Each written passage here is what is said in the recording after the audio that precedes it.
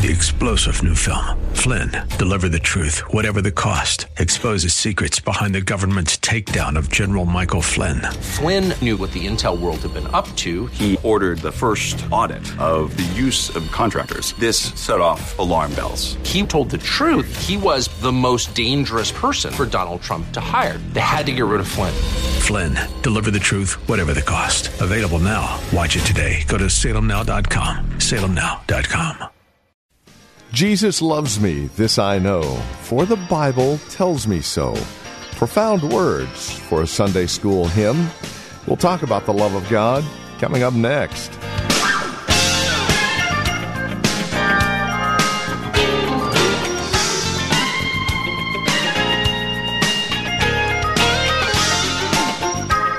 The ministry of Valley Bible Church in Hercules, this is Truth for Today. Hi, welcome to the program. Today we take one final look at our series, God is Love. And we're seeing that love is shown in grace and mercy. The text that we find ourselves at today can be found here in the book of Ephesians. Join us and be encouraged, knowing that God loves you. Here's Pastor Phil Howard with today's broadcast of Truth for Today. Can you ever tell a person you can know you are saved?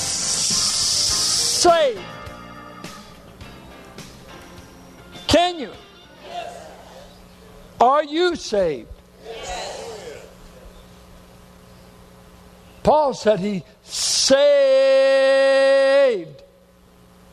I'm not under probation. Did you hear me?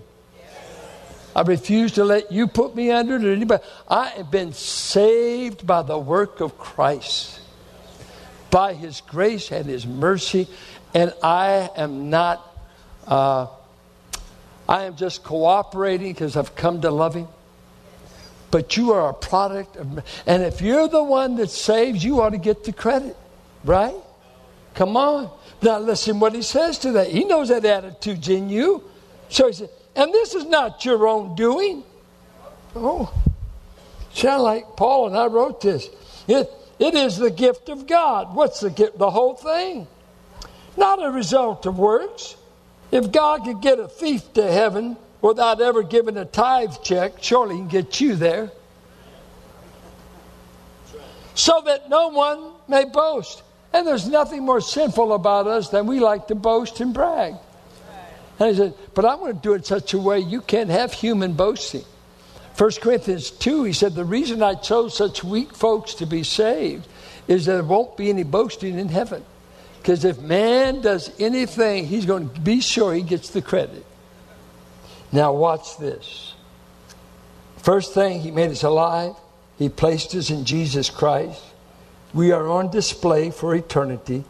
God has saved us, which means He's delivering us from the consequences of our sins, His wrath, the power of sin. Then He says, finally, for we are His workmanship, created in Christ Jesus to do nothing,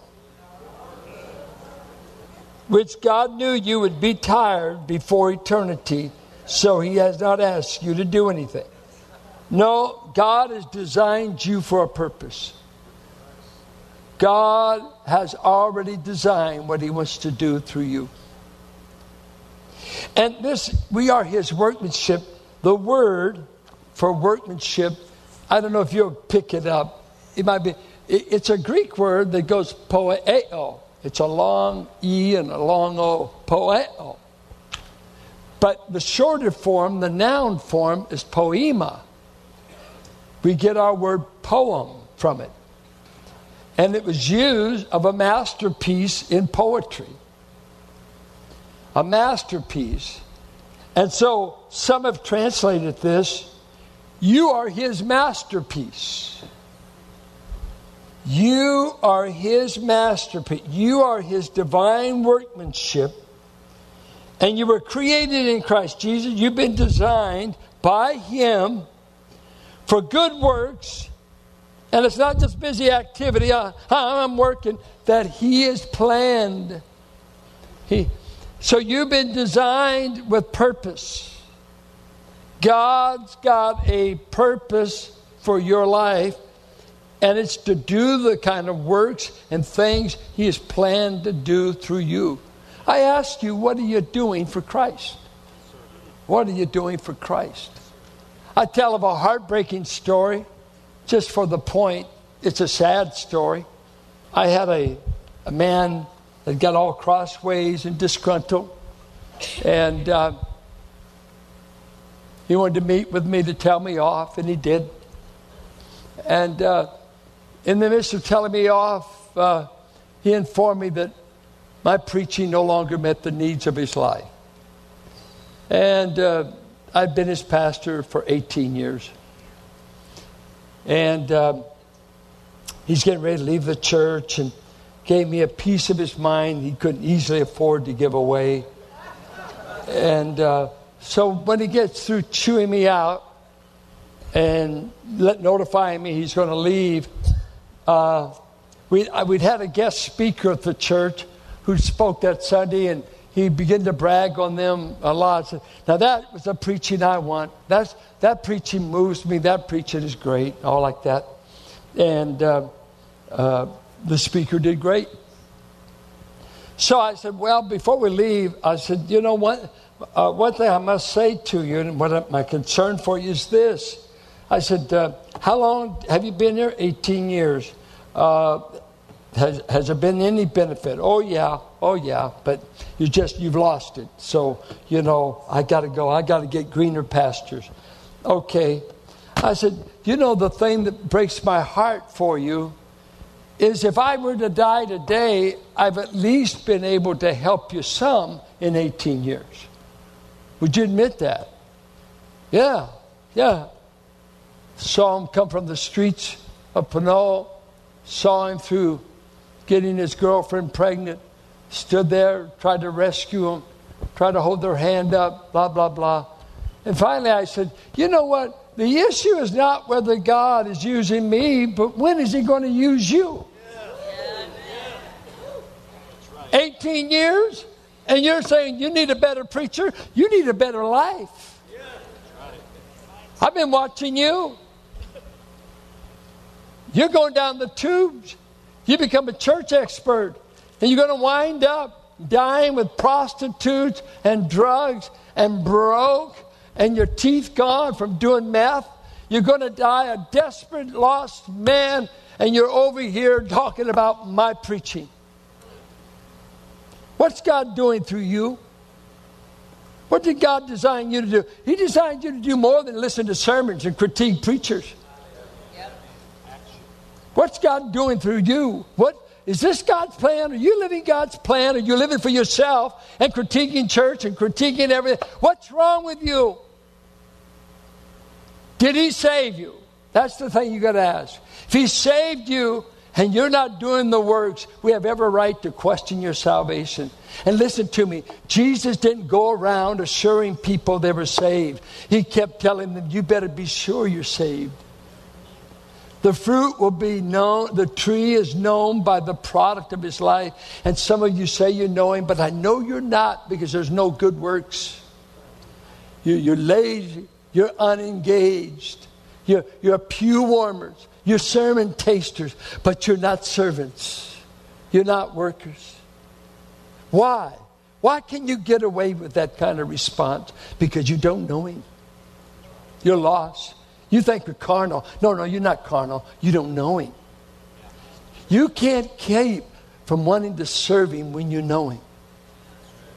It's in the DNA. I want to close with two marvelous pieces of what you were like when God found you. I heard years ago a story that I wanted to authenticate, and it was about Michelangelo. When Michelangelo did his sculpture of David and had his pouch there when he went out to fight against Goliath, modern sculpturists and artists still say it's the greatest masterpiece in history. At least as I read different articles on this, they still say, I forget how many tons the statuary weighed.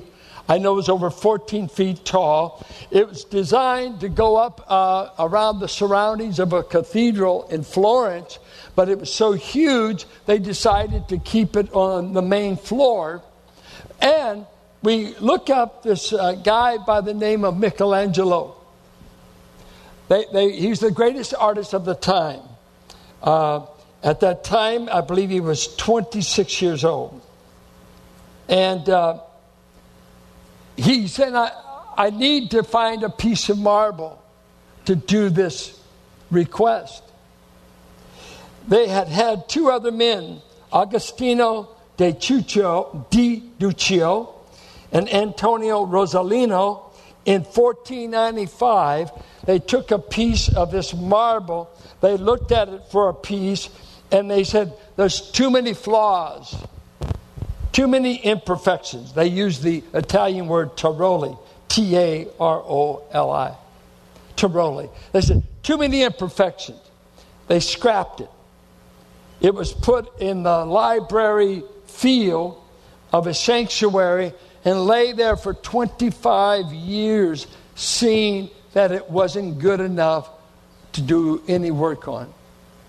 Michelangelo comes along, finds the scrapped marble, takes it, works on it day and night for 2.5 years, and creates a world masterpiece. You and I were on the scrap heap of humanity when the Master found you. And people would say there's no good. They're just nothing but a drug addict. They're nothing but a pimp. They're nothing but a harlot. They're nothing but a thief. They're nothing but a proud, self-sufficient, arrogant man. We were everything that was obnoxious to God. Tell you a story. I just came back from Oregon. I was with this Justin Green that's fighting for his life. Gave him 30% chance of living to survive colon cancer. I went up there and he introduced me. They introduced me one day at a luncheon to some drug addicts and some thugs that had come to Christ. And man, I'm glad I met them there and nowhere else. These were bruisers. The one guy, Matthew, I'll spare the last name, Puerto Rican boy. He said, I grew up in New York City. My father was a Puerto Rican gangster. My brother, my twin brother, we both have seen him kill men. We have rode with him when he dumped them off the bridge. And we grew up with him beating up our mother, doing drug trafficking, serving time, died in prison. This is how we grew up. Matt grew up in this youth group in that church. For some time, pulled a knife several times on youth leaders of the church. And they happened to be able to get away and stay alive. His brother got so strung out on meth, he committed suicide at about, he was in his 30s, I believe it was. Blew his brains out. And that church youth group had him at times in and out. They were always the rowdies in the youth group, tearing things up. Just hoods. Matt, I just talked a week ago. I said, I was talking to the pastor. I said, tell me, how's things going? He said, let me tell you what happened last weekend. Yeah, tell me. He said, this Matt guy, another guy's stolen his wife and 2 children. He's been evangelizing him, the guy that stole his wife. And on the weekends, he goes to projects where there's a bunch of poor kids, and a lot of times he does this for prisoners' kids, but sometimes he just goes to a rough neighborhood in these apartment complexes, and he loads his car with toys. Obviously gets some help from the church, and they go down there, and he evangelizes all day Saturday, and one of the big attractions for the kids is he gives them toys, and he shares the gospel with them. While he was doing this, someone from the second or third story of these apartments started heckling him and belittling him. Her little girl was down there and said, you Christians are phony. You Christians are this. You Christians, you're just trying to be seen good. Get out of here. Cussed him. Get out of here. Get out of here. We don't want you. Later that night, that woman was driven back to the apartments and dropped out in the plaza with a heroin overdose, dying because some gang members took her out, loaded her with drugs, dropped her off to be dead. Someone called 911. They got her in time to reverse the heroin effects, saved her life. Winds up in the hospital. Who's going to take care of her girl? Who's going to take care of the house? Well, Matt, the killer's boy, Matt, I don't know how much time he served in prison. Matt, that could kill you in a moment outside of Christ. A body of an Arnold. Buffed, tough, mean. Now a brother. He mobilized the church. They went in, cleaned the house, filled all the cupboards with food. When you're a drug addict, you don't eat too good, especially your children. He had mercy on her. Had mercy. Went in there, loaded it. 3 days after that, she gets out of the hospital. He drives over. The pastor's telling me he leads her to Christ. And now we got a saved sister in Salem. And hopefully a saved little girl. We just heard Katie Anderson yesterday saying in Nepal, where her ministry takes her. He said, we got to save girls before the 13, because at 13 they're kidnapped or they're sold to the brothels of India at the tune of 13 to 14,000 a year. He said some villages have no girls under the age of 13. They've all been sold.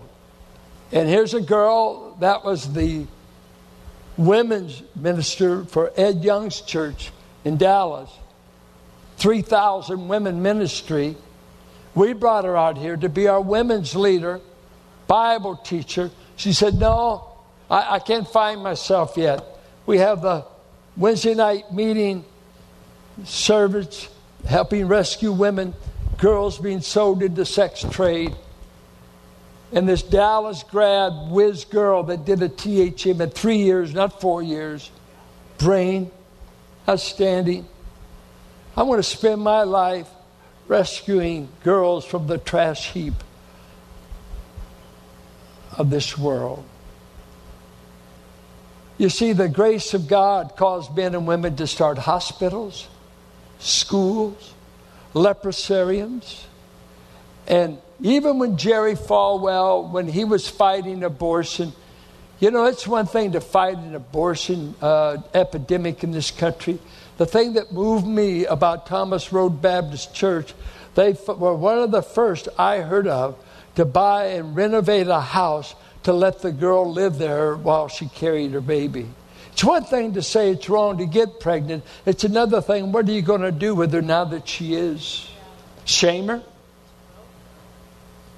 Or house her? Evangelize her? And feed her? There's a classic poem. I don't have time to read it with feeling, but it's too good not to know that the masterpiece here, I thought of the poem, The Touch of the Master's Hand. It's classic. Bear with me while I just read it to you. 'Twas battered and scarred, and the auctioneer thought it hardly worth his while to waste his time on the old violin, but he held it up with a smile.